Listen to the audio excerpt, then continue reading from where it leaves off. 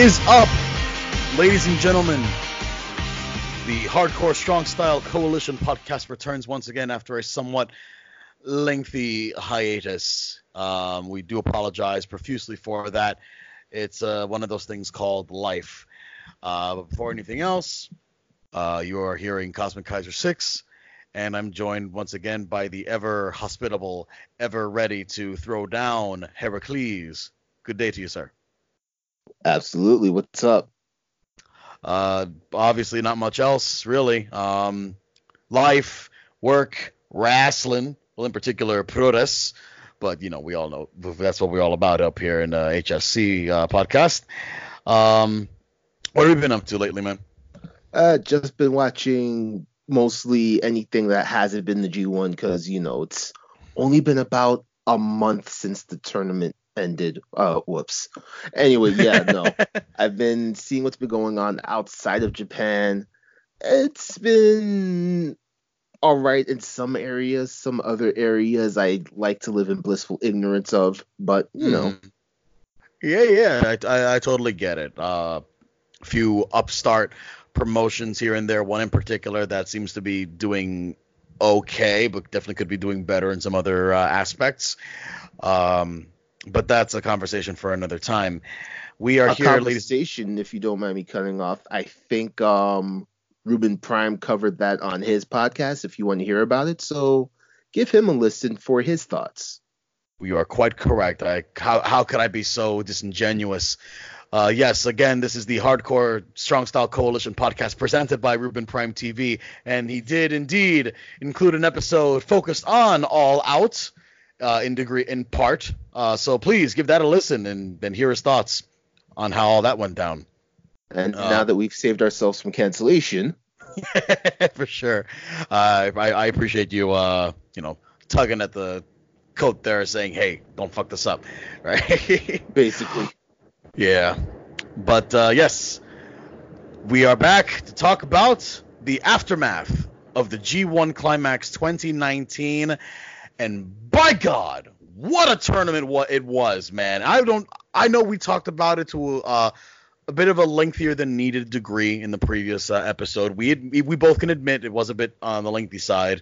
But what else can we say? It's in the books right now, and what we have seen, it was nothing short of great stuff. I mean, I'm sure you can agree. Absolutely, considering I watched every show from start to finish. Jesus, man! Like I'm amazed that you were able to. Admittedly, I did fall a bit behind. Well, a lot behind. To so I yeah. I was, I'm trying to save face here. But essentially, I had to run through a good majority of the, pretty much the remainder of the tournament from the block matches. I couldn't really stick to watching the entire events from start to finish. The block matches were a bit more priority in this case, and rightfully so, because there was so much to go through. In a good way, of course. Nothing disingenuous in that meaning.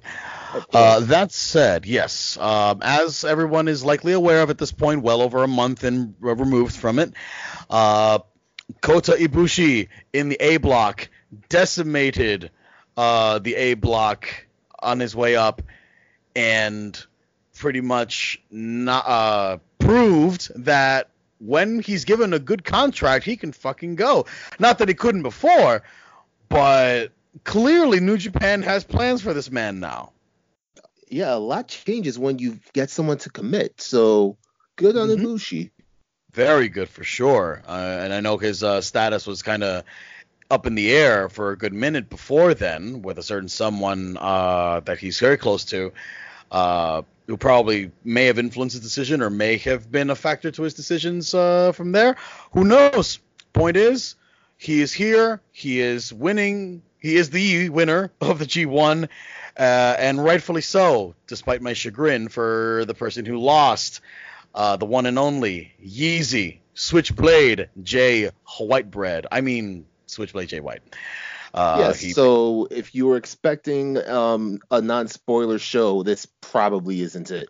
Yeah.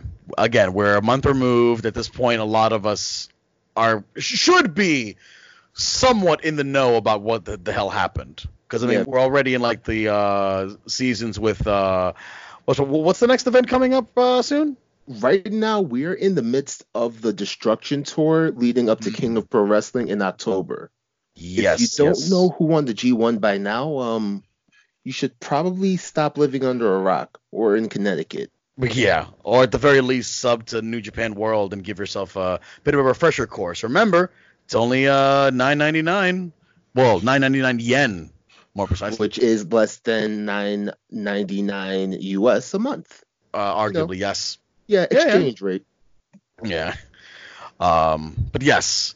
Anyway, what a tournament.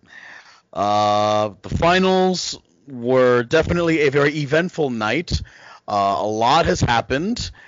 Aside from Ibushi winning the tournament, definitely not in a predictable way, because in a sort of familiar way where it was a good feeling. It was a good ending to what was a very tumultuous tournament. Amongst everything, there was a very, very interesting turn of events in the form of Kenta turning to the Bullet Club. Absolutely. Like you would think that the guy that won the tournament would be the big news item. No, it was the guy that once called himself Hideo Itami. No, he stole the Mm. spotlight and broke a few hearts along the way. Well. How many hearts did he have to break? The majority of the tournament, the dude was being booed to high hell. Well, I mean, not like heel heat, but just like very. From what I understand, from other sources I've listened to, a lot of other fans in Japan in particular were actually very much in rejection of Kenta being in the G1 in the first place. Comments claiming that he was, doesn't belong, that he's too slow, that he's too boring, things like that. And I feel like this heel turn, or this proper placement within the New Japan system as a part of a proper stable, works for him. Especially one where he has some legitimate history with Prince Devitt, a.k.a. Finn Balor. I mean, for one, it absolutely makes a lot of sense. I mean, this is a guy who's been on a worldwide stage, joining a stable with worldwide appeal. It really just it works. Yep, comes down to a major science, and color me surprised still, because I really wasn't expecting it anyway. But I don't think anybody was expecting what came afterwards, with Shibata coming out and absolutely laying waste to him to a degree, and to a very well-received, massive pop at Budokan that night. Yeah, the Budokan came unglued. Shibata's had a spot there for the last 3 years now, but the ovation he got here was way larger than that or the year before. Undeniably so. It clearly shows just how much people probably miss what he contributed to the New Japan ring, and his style, and I guess his sort of stoic charm that won him over after the time that he spent away doing other things, be it at Noah and doing his MMA stuff for a bit. It's interesting, and I wonder where that's going to take things down the line. Like I'm pretty sure Shibata is still very much sidelined. There's been pretty much no change in his health in that regard. So we're likely not going to see any kind of match between himself and Kenta anytime soon. Definitely not anytime soon. So I worry for where they're going to take this buildup of heat that Kenta now has after, not only taking the brunt of this assault from of a vengeful Shibata, but now, sort of taking that momentum and really sort of yucking it up in front of all the New Japan fans that didn't appreciate him being there in the first place. Yeah, like I'd said earlier, it just works, and now they actually have a reason to hate him. So I would love to see what Kenta does with this.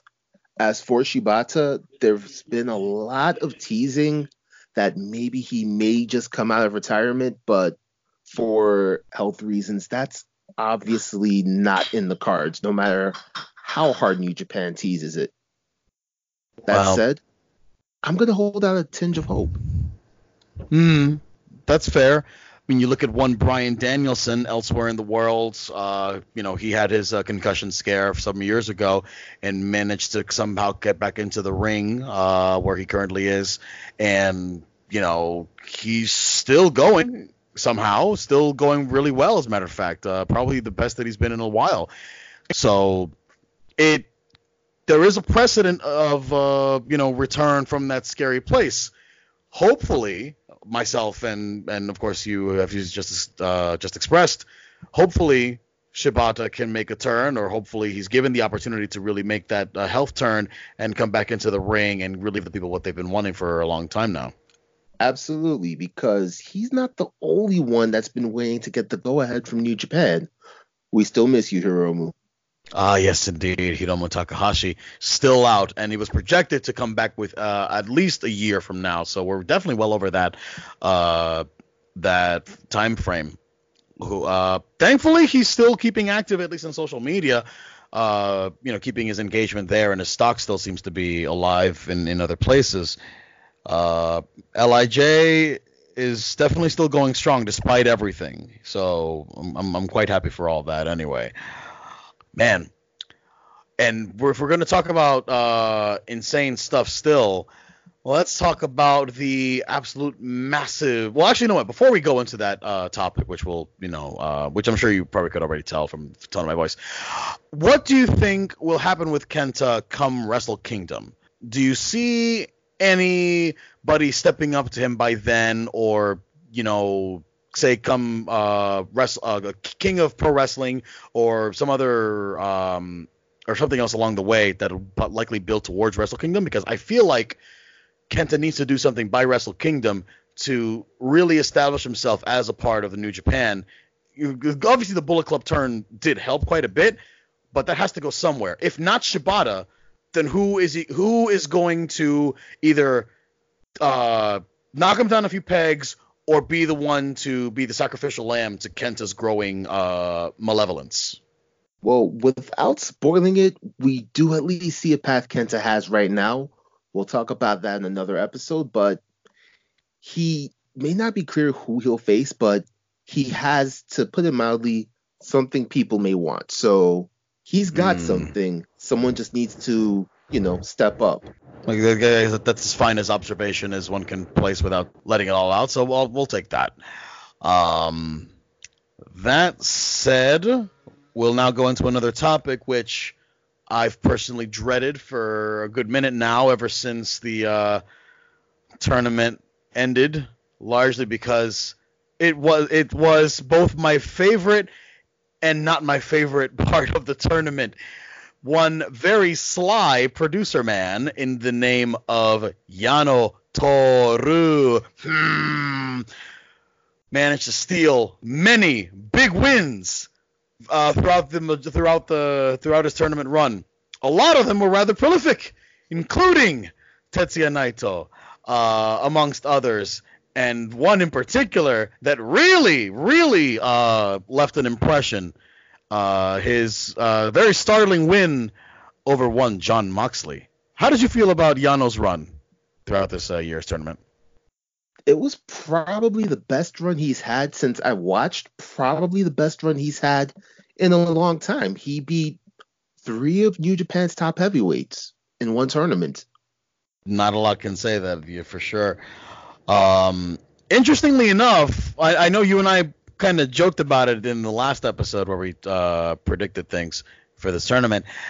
I believe you coined the term shoot fight Yano in this case, and by God, in the last 2-3 tournament days, excluding the final, I gotta say that version of Yano really left me agape. I was not expecting him to steer away from the comedy stuff even for a moment, but he pulled out some actually decent wrestling holds, some suplexes, and some moves and throws and things like that. And I was like, whoa, what the fuck? Where was this Yano? Whoa. I really had no other words but whoa, really. So Like, really, it's jarring if you're someone who didn't get to watch in, say, 2000, like between from 2008 to 2000, I don't know, 12, 13. I gotta admit, I wasn't watching then either, obviously. mm, Yano was a very different character from what he is now, to say the least. quite true. As a lot of the more tailored New Japan fans know, Toru Yano does have a legitimate history in amateur wrestling. He, when he came into New Japan, he did largely adopt a very, very, or at least very early on, he adopted a very, very aggressive heel behavior, or at least that's where the most memorable part of his early run was when I believe he joined Chaos. He was in Great Bash Shield, I believe, at one point, and then he betrayed them and moved with Shinsuke Nakamura into Chaos. And at that time, he was very ruthless, and he was definitely much more of a powder keg sort of character where you pretty much were not safe around him. But obviously, Absolutely correct. mm-hmm. Obviously, anybody that got into New Japan, like ourselves, maybe like in the latter like 2010s or somewhere in the 2010s, earlier mid to current 2010s and whatnot, is more familiar with his more semi-charming, semi-annoying, what the fuck is he doing comedic shticks that permeate his character nowadays. So I can only imagine how refreshing it was and how perplexing, I guess, it was to see Yano really go I don't want to say the straight path, but definitely go the route of the wrestler once again. And I gotta say, well, I think one of his later matches was against Hiroki Goto. Correct me if I'm wrong, but he had a match, I think, like in the second to last night or the third to last night of the tournament, that really exemplified what a real focused and non-comedic Toru Yano can be, for those that may have forgotten. Was that against Hiroki Goto later on, if you recall? That was actually against Tomohiro Ishii, which should not be a surprise. Yeah, you're right. It was against Ishii. My apologies. Okay. Yes, you know what? I remember now. Right, because I remember I was watching the block matches and catching up, and I remember texting you, and I was like, oh my god, he knocked down Ishii! The same Ishii that barely gets knocked down by anybody else that isn't probably a Legacy Chaos member or a Legacy NJPW roster member? Like, what? Like, I lost my shit. See, that's the thing. People don't really realize how deep a history Ishii and Yano have. They've been working together for well over 10 years between GBH and Chaos. So if there's anyone that knows what makes Ishii tick, believe it or not, it's Toru Yano. Definitely, man. And if that match wasn't proof of that, I don't know what else it could have been. Suffice it to say, it was damn good showing. Who do you think was well, I'm pretty sure we're both going to be in agreement, but as far as like the breakout star of this tournament, and stop me if you've heard this name before, Lance Archer. That rings a bell. Yeah, I figured. But yeah, man, undoubtedly, Lance Archer has got to have pulled out some of the most insane spots for a guy of his build, age, and wrestling acumen. Because let's all not forget his tag team exploits, primarily as part of Killer Elite Squad with Davey Boy Smith Jr. R.I.P. Yeah, we're R.I.P. for that. And look at that from years ago, and look at what he was doing this year as a solo guy, keeping the Suzuki-gun style alive and knocking down and beating the crap out of the Young Lions almost every time he did an entrance. And he pretty much did every night, whether he won or not, now that I think about it. Yeah, basically. Yeah. Dude was surprising. He was doing all kinds of crazy shit. Fucking cannonballs off the aprons, top rope old school walks, basically, like the stuff that that old Mark Calloway used to do. Yep. and axe handles from the jumps off of the top rope, but we're talking moonsaults, even fucking moonsaults. You would not think he had back surgery the way he performed in the G1. Right? Like at a glance, I never would have known he would have had back surgery anyway, given all the tattoos he has on his back. But that's just me being a filthy casual. All the same, it's amazing to see the human potential. Like, people can say what they will about scholars and professors and academic researchers and everything else in between involving learning of the mind and expansion of the mind, but to see someone fully exercise both their mind and their body at the same time, I mean, it's probably not the best idiom to use in this case, but I feel like Lance Archer, again, this guy's in his like late 40s, right? Late 30s, early 40s, somewhere within that range. Basically, okay. His better years might be behind him, but they also might be right now. Mm-hmm. That's what I'm thinking. Like, if this tournament showing wasn't proof that his stock could go higher, I don't know what else is going to be. Like, I don't know. He's obviously not going to be IWGP Heavyweight Champion anytime soon when you got guys like Okada still at the reins and as young as he is. But I got to say, Lance Archer is really showing that he could definitely be a really good upper mid-card guy for something like New Japan. As far as maybe something in the States, he could be a really good main eventer if he's not already. The way I look at it, with as many singles titles as New Japan has right now, there's got to be a spot for Archer. Like, he could at least challenge for the U.S. title. Very good point. Right now, who's holding the U.S.? Right, John Moxley's holding it. Oh, jeez, that's already a great match in the making right there. I mean, I know they were both in separate blocks in the tournament, but imagine that. Oh yeah, and that would be fantastic. Yeah, like the way Moxley likes to perform, Archer can roll with that, so that would be good. For sure, and I'm sure Japan would eat that shit up. Right, and speaking of John Moxley. Yes. Whoa. Yeah, just whoa. Yeah, whoa indeed. What a run this man had. Dude was practically steamrolling his way through the competition in B block for a good majority of it, of course. But regardless, very memorable run on his end. Talk about a guy who really turned the dime on his career. Really turned pretty much everything inside out from what he was before. Absolutely. Like, you did not realize that this is what he could really do, and he got to let loose, and he let all the way loose in this G1. Like, just, I can only say wow. Absolutely. It's perplexing that he got the wins that he got from the kinds of wrestlers that he did get wins over. So far, I remember that he lost to Switchblade and Yano. I think he pretty much won against almost everybody else in the block, if I'm not incorrect there.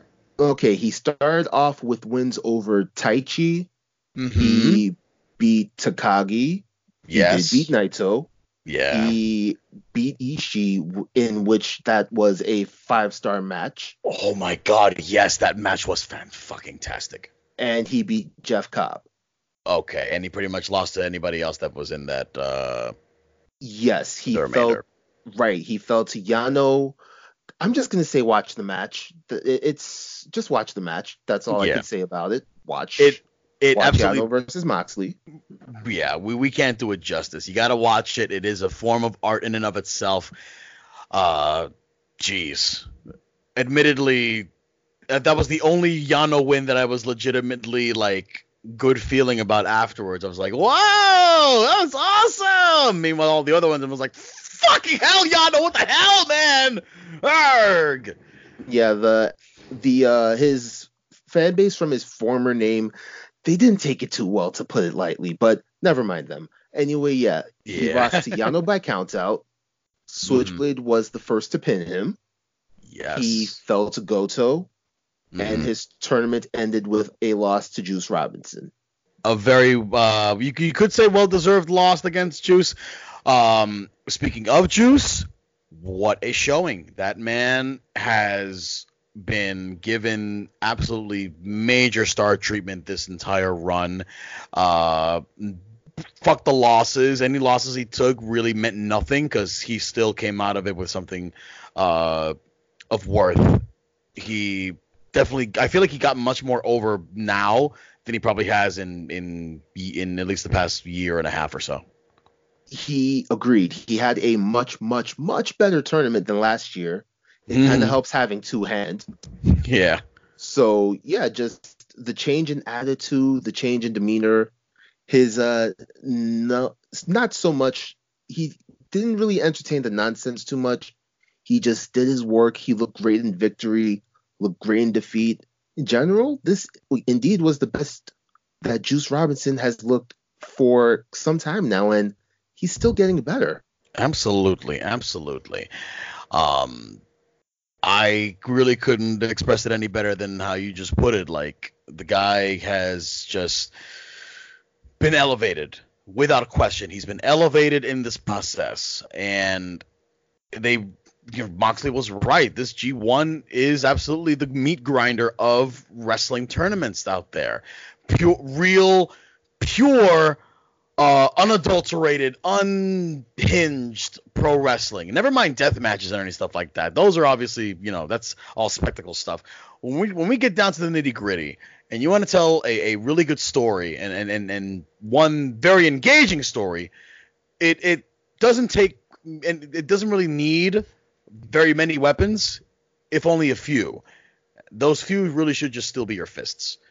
And Juice, I want to say, really put those fists to use. No pun intended. I mean, like you said, he obviously had both hands available to him this time around, but not just in terms of his availability of hands in this run, but I feel like he was finally able to kind of, like, I guess, let loose a bit more. His repertoire seems to have kind of expanded just a little bit more. He seems to be doing a few more different things. He's expressing a bit the different character now with his more stoic presentation. Obviously, he's still, the flamboyant Juice Robinson. Hey, he still wears colorful clothing, yada, yada, yada. But at the end of the day, he's business. He was very much business throughout this tournament, and you could see it, you could feel it, and it was pretty much cemented in when he pinned Moxley at the semifinals. Exactly. It was a road to redemption, and it was capped off excellently with getting that win over Moxley. Because you Mm-hmm. could kind of feel it coming, but it still just felt so good when he got it. Absolutely. I couldn't help but clap because he deserved that. It was a really well told story, I want to say. For those that care about the background of both wrestlers, really, in the pre John Moxley, the pre 2019 John Moxley, and the pre Juice Robinson years, where they went by other aliases. Obviously, they each had their circumstances and everything like that, and New Japan was just the right platform to allow them to present them evolving, I guess you could say. Right. You saw the growth in both, and it was great to see throughout the tournament, especially for Juice, because he's gotten a lot of flack over the years, but this tournament, it felt like people finally turned the corner, and there are a lot more Juice Robinson fans now after the tournament than there were before the tournament, which is a beautiful thing to see. Oh, for sure. And for the record, growth in both, that's bars, brother. Right? But then I figured you could have caught that, but yeah, whatever. It's all good. But yeah, absolutely. Juice and Mox are both great examples of what career revampings can do to someone. And let's not forget that he had his entourage there. Moxley did in the form of Shooter Umino. My God. Yes, let's ignore the, child theft for a few minutes. Yeah. Yeah, you didn't expect people to fall in love with a young lion, but that's exactly what happened. Absolutely. Like if there was a way that if there was any other way to get the brass ring as a young lion, Umino Shota absolutely did by linking up with Moxley. And I believe his post-match comments, I think, on the final after his LA Dojo versus New Japan Dojo tag team match, pretty much said it right there. He, teamed up with he joined up with Moxley to learn about professional wrestling from him. Someone who obviously Moxley is, a world pedigree professional wrestler who's won championships of the heavyweight caliber many times and in various places. The guy's well traveled, and as a young student of the pro wrestling lifestyle, Umino needs to learn all he can. And who better than Moxley? So good on him for latching on for taking the opportunity to latch on to someone with a story like Moxley, and good on him for doing so with Moxley of all people, because my goodness, he doesn't really have to say much. Umino doesn't, but his time with Moxley has really proven that Umino can be a character. Yeah, it was the most entertaining a young lion's been, because you don't really get much out of young lions because they're just learning just the black boots, the black tights, the overabundance of energy, always taking the L's. But no, Umino got to show some personality, and he made the most of it, to say the least. Absolutely. I really hope that there are people that understand how important this is, because anybody who has been focusing on New Japan lately, or has been watching New Japan, can see that the way that they've used the New Japan Lions, the Young Lions, you pretty much get a feel for a sort of much like the name Young Lions. They're cubs. They're cubs in the pro wrestling world, and in particular the Japanese pro wrestling world. So they're still growing, and so to see them develop the way that they are, and gain new personality quirks, new attire, new wrinkles to their development, positive or negative wrinkles, however you want to look at it. It's very much a fun process to watch.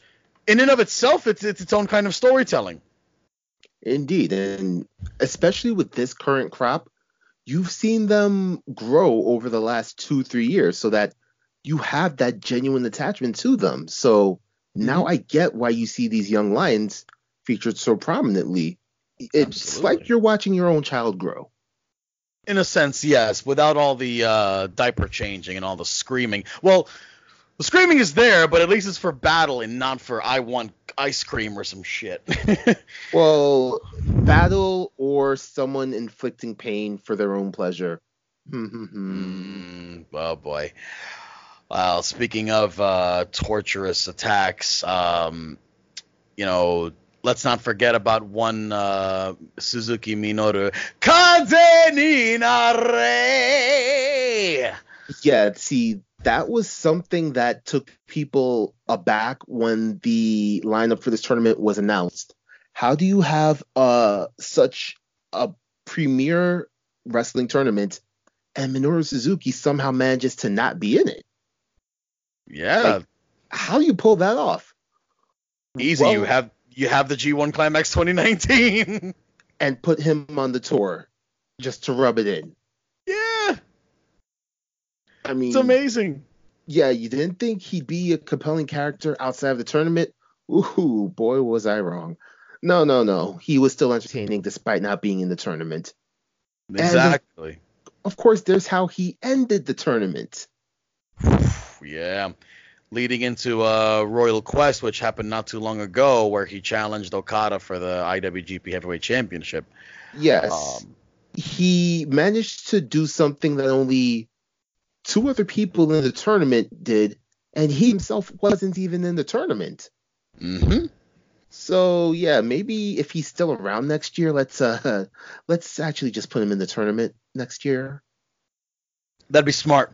Though I gotta say, because of the way this tournament turned out, it's not like he needs the tournament. It's a good platform for him to, express his character further, for sure. Because let's be honest, Minoru Suzuki is storied beyond belief. The man is a pioneer in mixed martial arts, is absolutely a well-traveled professional wrestler, and obviously a successful businessman in his own right with his own store and all that, and all his merchandise, and Suzuki-gun Ichiban. But he doesn't really need it. He doesn't need a G1 win, and I don't know if he's ever won the tournament before, but I actually know he hasn't, now that I think about it. He hasn't ever won the tournament before. Nope. He doesn't need to. It's likely not going to happen anytime in probably in his lifetime at this point. Unless he does enter the tournaments and everyone gets food poisoning. That would hurt him. Oh, man, really? Hey, he said it. Shit, you're right. He did say that. One can only hope that somebody knocks some sense into. Never mind. I will stop my thought right there. I don't think you should finish that. Impossible. You finished it anyway. I'm just saying, man. Like, the thought hit me, but I'm just like, nah. The thought will hit me, but he'll hit harder. So let's not even bother entertaining it anyway. But yeah, in general, the whole 20-man field, no matter. Well, I've got my opinions on a certain few, but let's not be negative. Everyone really brought their A game to this year's G1, and it was probably the most entertaining G1 I've seen yet. And you wonder how they're going to top it next year. With next year being G1 Climax 30, they'll think of something. They usually do. For sure. You know what? Let's just talk about that even for just like a slight bit. The point that you were looking to touch upon real quick.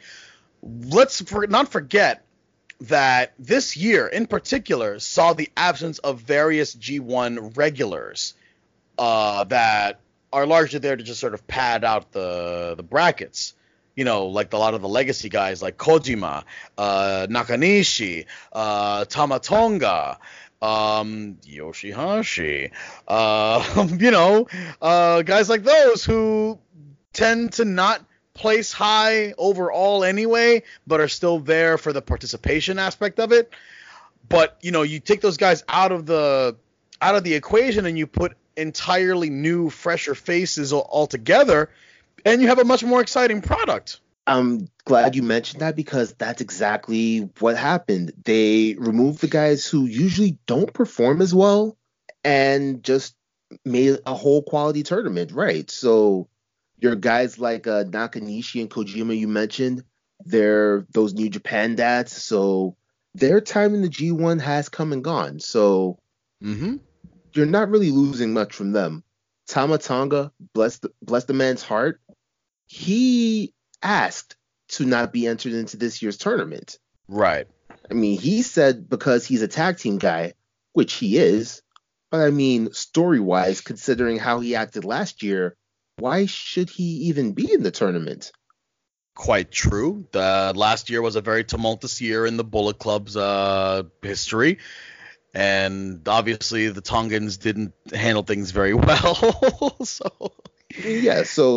But excusing himself makes it better, so that's fine, I guess. Yoshihashi, it's frustrating talking about him. He's got the heart, but you've got to call a spade a spade. He's shown nothing since returning to really weren't being in this year's G1 anyway, so you really didn't lose anything of value in losing Yoshihashi. At all. And the other big name that was missing from this year's tournament was Togi Makabe. But again, he's another one who, especially these last few years, he doesn't really add much to the tournament. So not only was he not even in the tournament, he wasn't even on the tour for the tournament. So yeah, you really didn't lose anything in losing Togi Makabe. Like, as a performer, I've turned the corner on him. He's as good as everyone else, but he doesn't have much of a place in the G1 these days. Right. And that's not his fault, really. It's just a case of time. It's just, his time has passed. Yeah, And realistically speaking, what else can you do on that platform that your age will allow, especially for something as grueling as the G1? Again, the meat grinder analogy comes to mind. yeah, that's just the nature of the beast. He's up there in age. He's done everything there really is to do in New Japan, and he is a former G1 winner. He is a former IWGP Heavyweight Champion. Quite What? true. Yeah, what more does he have to prove? Same can definitely be said for Tenkozy as well. They've done just about everything that need to be done in the promotion. So, other than maybe coaching or just other promotional stuff on the side, or even guest announcing like he's been doing a few times during the tour, uh, what else can really be done, right? Right, right. I mean, But most of them know their place though. So, which I appreciate. That's something that I feel New Japan, or hell, probably Japanese wrestling, kind of has over the Western world of professional wrestling as far as that goes. Because some people just kind of want to, dip their hands in the pot, and too many cooks basically. basically, Yeah. Um, but beyond that, who else surprised you in this year's tournament, aside from the people that we already mentioned? Who are two, at least, if not one other person, then two people that probably took you by surprise by their results? for me, I'm going to say, and it shouldn't be too big of a shock, I'm going to throw a bone to Taichi. I was just about, I'm pretty much right there with you. Absolutely. Taichi showed up, showed out, and really made his debut a worthwhile one. If I'm not sure what else I can really say that doesn't equate to sucking up to the guy in its own way, I but mean, yeah, Holy Emperor, yada yada. yeah, exactly. Like if there was ever a classic heel that needed a good platform, or was given a good platform to stretch his heel muscles, not actual heel muscles, but heelish muscles, Taichi was definitely a fantastic choice, and he proved that he could go for this. Yeah, he played his role to a T. He was the perfect, just scumbag heel. Hmm. You could tell he was not going to get too many wins. He just got the wins he needed to get. Right. Absolutely. And, I'm sure uh, if Tama Tonga hadn't asked for his omitting his absence from the G1, he probably would have been in Taichi's spot in some capacity. But this is probably a really good thing that Tama did ask for his leave for that, because if not, how else would we have known about the brilliance of this holy emperor? Yeah, especially his last match of the tournament against Ishii. That's the Tai Chi I want to see more often. Oh my goodness, yes, that was probably the most focused Tai Chi, the most uh, focused really is the only other word that comes to mind, and uh, I guess the most the Tai Chi with the most in-ring tenacity, you could say, outside of outside of his cheap tricks. He was definitely showing that his pedigree in Noah was not a waste. I mean, they call him Dangerous T for a reason. His match with Ishii, surprise, surprise, brought the Mm, best out of him. for sure. Um, it says a lot about Ishii's capabilities as an opponent in those kinds of situations, but it also does kind of hinder Ishii in terms of his rise in roster wise, I want to say, because I know there's a lot of people out there that really want to see Ishii wear the heavyweight championship at some point. I'm But one of them. I will not hide that. I would like to see that. I mean, I'm not uh, not that I'm not a huge fan of Ishii. I definitely appreciate what he does, and I feel like he's definitely one of the better guys there. I'm just not super familiar with his backstory and all that, so I couldn't really say that, like, oh, I really want to see Ishii there, because I'm, super into it.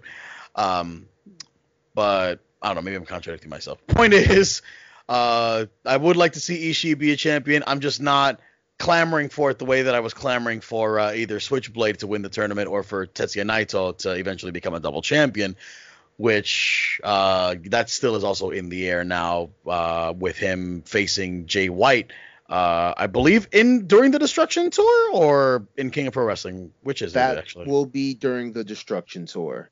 Okay, and that's probably going to be happening in a couple of weeks or so, right? About a week or two. Okay, cool. From when we are recording this, in about a week or two. Mm-hmm. Okay, that's good. But yeah, absolutely. Taichi, hands down, another great surprise showing. Who else would you say changed your view of them as a result of this showing this year? I mean, past Taichi, it's hard to say because mostly everyone was just so good in their roles. I'm trying to avoid being negative because I'm sure you could tell who I think disappointed in this tournament, but I don't want to be negative. So that I'm going to keep off. But just basically everyone did really well. I mean, if you want to mention someone whose results were shocking, let's say Zack Sabre Jr., aka Tournament Master, just not this time. Yeah, that was a very interesting change of pace for someone like Zack Sabre, who had pretty much built himself up to be one of the stamina monsters, if not the stamina monster of Suzuki-gun, and to have this poor showing in this year's tournament. It had to happen for some reason. Thankfully, his post-match comments went into a good reason on there on a more political level. Obviously, with the Brexit stuff going on elsewhere in the UK, that definitely provided some good laughs for that. 1, 2, Sonic 3. I mean, yeah, basically, yeah. His post-match commentary, that's golden. Just always watch a Zack Sabre Jr. post-match interview. Always. I mean, he performed great in the tournament. Otherwise, you just didn't really expect him to be among the first competitors out. Yeah, absolutely. That was a bit of a shocker when you consider what he's about and what his what his acumen would entail. But again, it pretty much resulted in its own form of gold and all the post-match stuff. Which is still fine in its own right. He did get some good wins anyway. He did beat Will Ospreay in what I personally believe was one of the best matches of the entire tournament. It truly was. It was a nice display of British wrestling. Mm-hmm. And honestly, the more skilled competitor there won. No disrespect to Ospreay, but ZSJ's been doing this long enough that it's hard for me to see him not beating Ospreay. For sure. Like, if Marty Scurll isn't going to be Ospreay's fated rival anymore with his focus on Ring of Honor and his other stuff with Villain Enterprises there, then Zack Sabre Jr. is just as much a good foil now that Ospreay is full-time New Japan. Absolutely. If there's anyone we haven't mentioned, it doesn't mean that they did bad. Just everyone really had a great tournament, and if we could talk about all 20 competitors, believe me, we would. But I mean, time. Exactly, and we already talked everybody's ears off about the individual nights on the previous one, and we kind of don't want to turn that into dead air this time around, or provide padding, so to speak. So we're trying to be a bit more mindful of that. Long story short, we definitely feel that this year's tournament was very strong. A lot of the competitors really went balls to the wall, for lack of a better expression. Even the lower placing guys like Bad Luck Fale and Evil and Lance Archer and all of them, they had their roles to play at the end of the day. So everything was... Quick correction, Evil actually finished, I think, third in A block. My apologies. I totally... I don't know. Maybe it's because Evil... honestly... And this is going to be a bit telling of my focus on the tournament, but despite his point placement, for me, Evil kind of fell on the wayside this year. I don't know why that is, but in my mind's eye, um, I don't feel like the majority of his matches pulled me in as much. But that's that's just in terms of how should I put it? I don't know. Something fell off for me. Maybe it's just because I was watching a lot of the remaining block matches back to back, and some of his stuff kind of got lost in the trenches and all that. But something about this year's Evil performance wasn't super memorable, except for his match against Sonata, which I will admit was really good.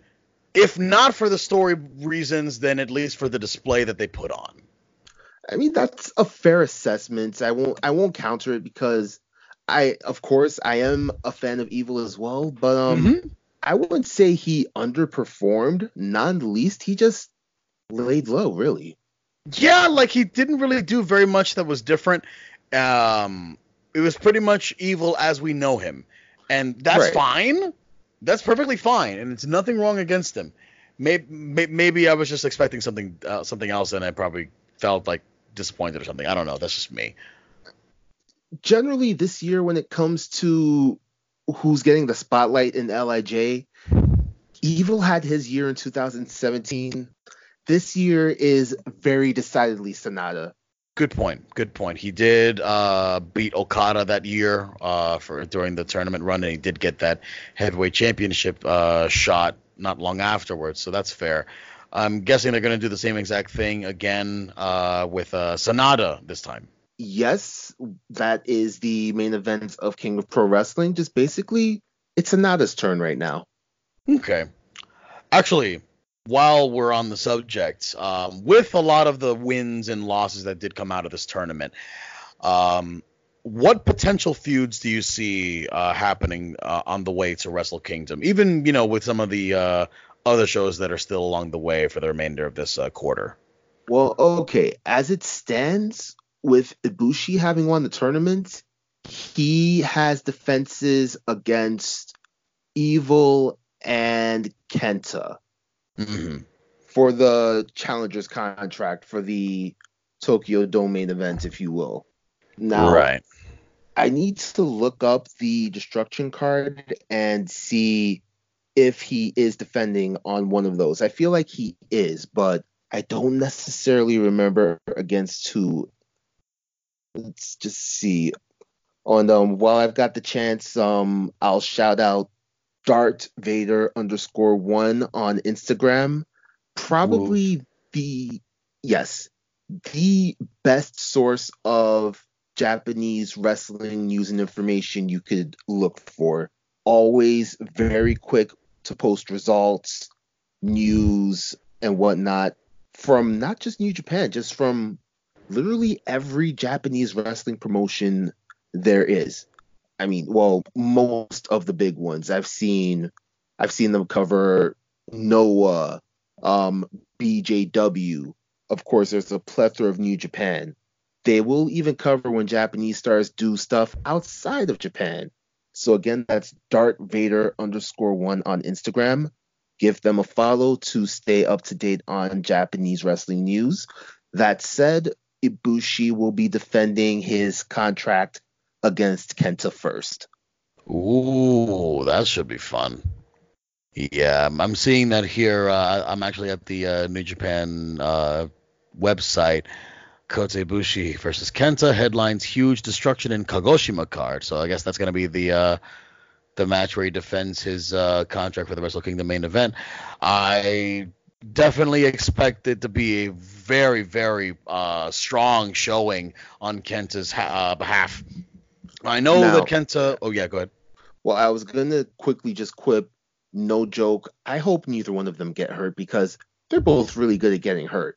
Yeah, if recent news is something to go by, Kenta's still a bit rattled in the noggin after facing Ishii in England and winning the never open weight title. Well, now that we've ruined Royal Quest for you, we'll talk about that next time. Well. Again, recent stuff, man. If it happened, it happened. Um, But yeah, he's apparently a bit rattled. I think he apparently got rattled somewhere mid-match and still even afterwards. Hopefully Kenta's doing better at this point. To keep it brief, he suffered a concussion in his match with Ishii, and then the match continued on for another, I've heard, 9 minutes after that. That's 9 minutes too many. It is. Again, we could speak about that on the next episode. That's fair. Okay, so we at least can see that Ibushi's going to be defending the briefcase against Kenta by then. What else do you see happening on the way to Wrestle Kingdom? Well, I mean, most of what's set to happen on the road to Wrestle Kingdom is really already set for Destruction or King of Pro Wrestling. Juice is getting his rematch against Moxley for the U.S. Championship. Right. Switchblade is challenging Naito for the Intercontinental Championship, and I gotta say, I would not be shocked to see a Switchblade win. Neither would I. Let's be real. As much as I love Naito and everything that he's been trying to do in the past year or so, his momentum is kind of at a standstill right now. And right now, they got to build up Switchblade a bit more. And they got to give some more momentum to the Bullet Club. With Kenta in there and giving the de facto leader Switchblade the Intercontinental Championship, it will bolster his stock a bit more, I'd say. And actually, while we're on the subject of Switchblade, is it just, and I'm sure that we're both of the same mind about this, but his match at the finals against Ibushi, did that not finally put the nail in the coffin of his detractors when it comes to his abilities as a main event player in the New Japan landscape? It most certainly did. Like, just even before the bell rang, just how the crowd rained those boos on him. For too long now, he's drawn comparisons to former Bullet Club leader Kenny Omega. Mm-hmm. This match against Ibushi, in my opinion, put that to rest. He's his own Bullet Club leader, and he's actually doing really good at it. Better than Omega did. Yeah, absolutely. Everybody can, if anybody can clearly tell, each of the Bullet Club eras were each defined by very particular personality archetypes, you could say. The ruthlessness of Devitt, the I guess you could say, not even really brutality, but star power. Star power with AJ Styles. The more anti-heroism of Omega, and pretty much coming once again full circle in a sense of ruthlessness with Switchblade. A more focused ruthlessness.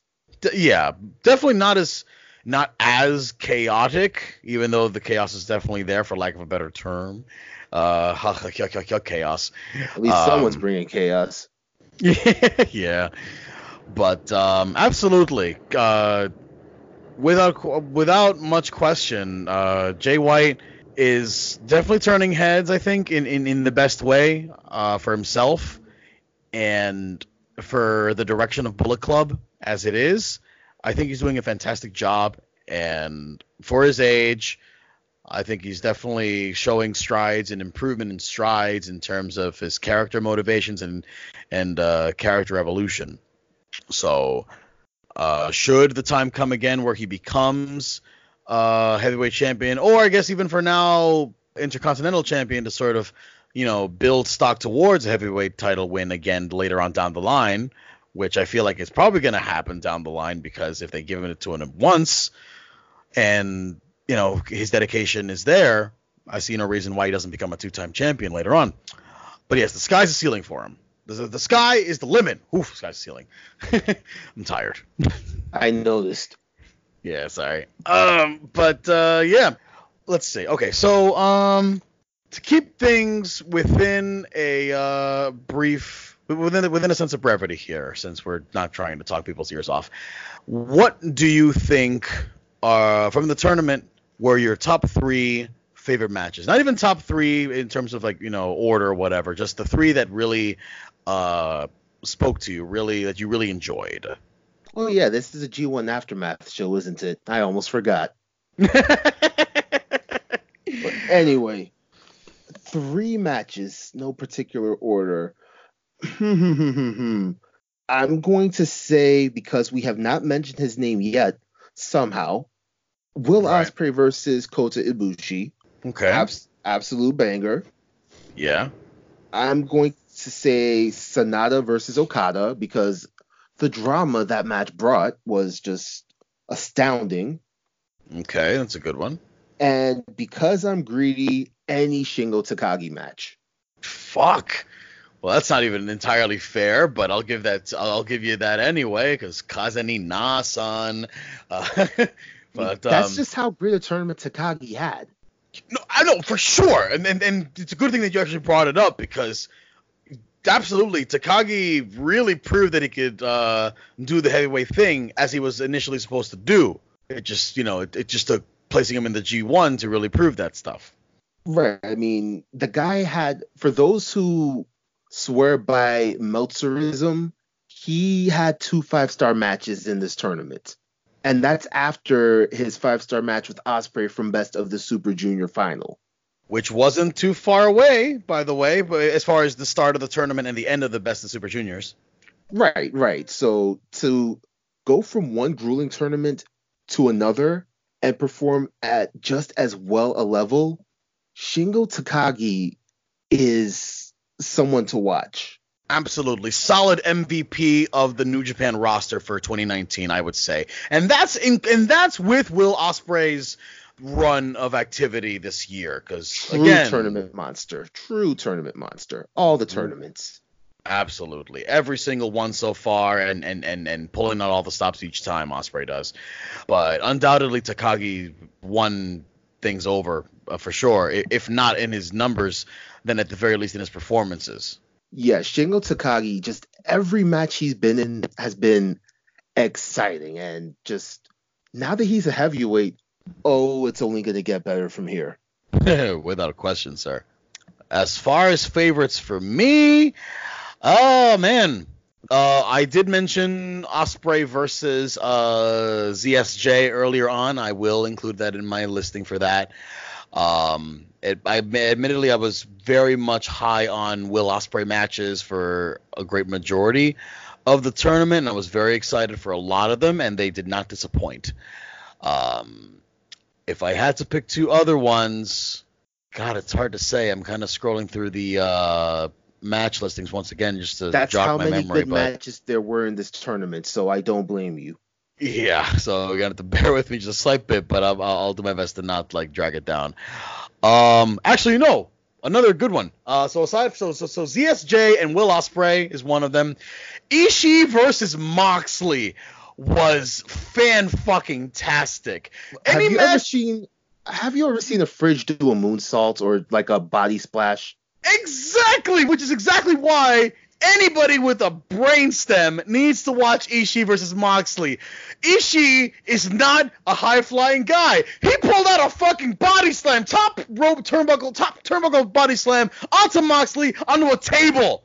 He doesn't do that. That's the most un-Ishii sentence ever, but that's what happened.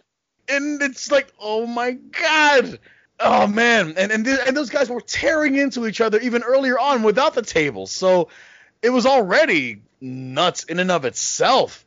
Yes, so death taxes and Tomohiro Ishii's an incredible wrestler. Absolutely. See, it goes without saying. That's a science at this point. Ishii is one of the most perfect examples of perfect pro wrestler out there. He's the coconut oil of New Japan. That's all. Oh man, someone needs to pay you to make more of these zingers, man. Right. But if I had to pick a third one, again, it's a difficult choice, man. But fine. I guess I will be kind of greedy too. If you're gonna say any given Takagi match, I will go with any given Juice Robinson match that happened. And if I'm gonna lean in one particular match, I'll say Juice v Moxley 2. Quite fair. Yeah. aside from the fact that it was a fantastic redemption story and a good close to that redemption story, that match in particular was probably the strongest culmination of Juice's evolution throughout the tournament timeline. He started off, still with that very heavy chip on his shoulder after losing the U.S. championship to Moxley, and with that scar over his eyebrow, and his demeanor throughout the entire thing is all business, mostly business outlook throughout the whole thing, because when he had his match with Naito, he was of course trying to match wits with him early on, and with the multi-layer T-shirts bit that he did. I gotta admit, I laughed hard at that. Yeah, that was pretty funny actually. I enjoyed that quite a bit. But that again, that's another good example of Juice being a competitor, matching psychologically the wits of his opponents, and if not winning, then at least getting under their skin somehow and coming out of it with some new skill set or something. And his match against Moxley, I feel, was the best place to show that Juice, took his beatings, took his brunts, went up the chain, and got what he needed. You could say that he got the childish rage out, because I look at his loss against Moxley as, the beginning of the wake up that he needed. Because I agree. Yeah, he cut his dreads when he faced Moxley the first time. R.I.P. Juice's dreads. I'm still crying over that. Yeah. Oh man. I mean, he pulled him off quite well. Let's not lie. He pulled him off quite well.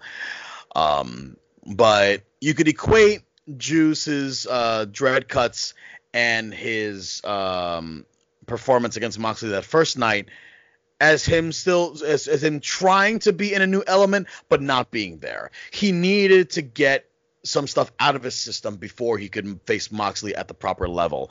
And facing the remnants of the B block where he was, and beating, facing guys like Ishii, revisiting his old nemesis, Jay White.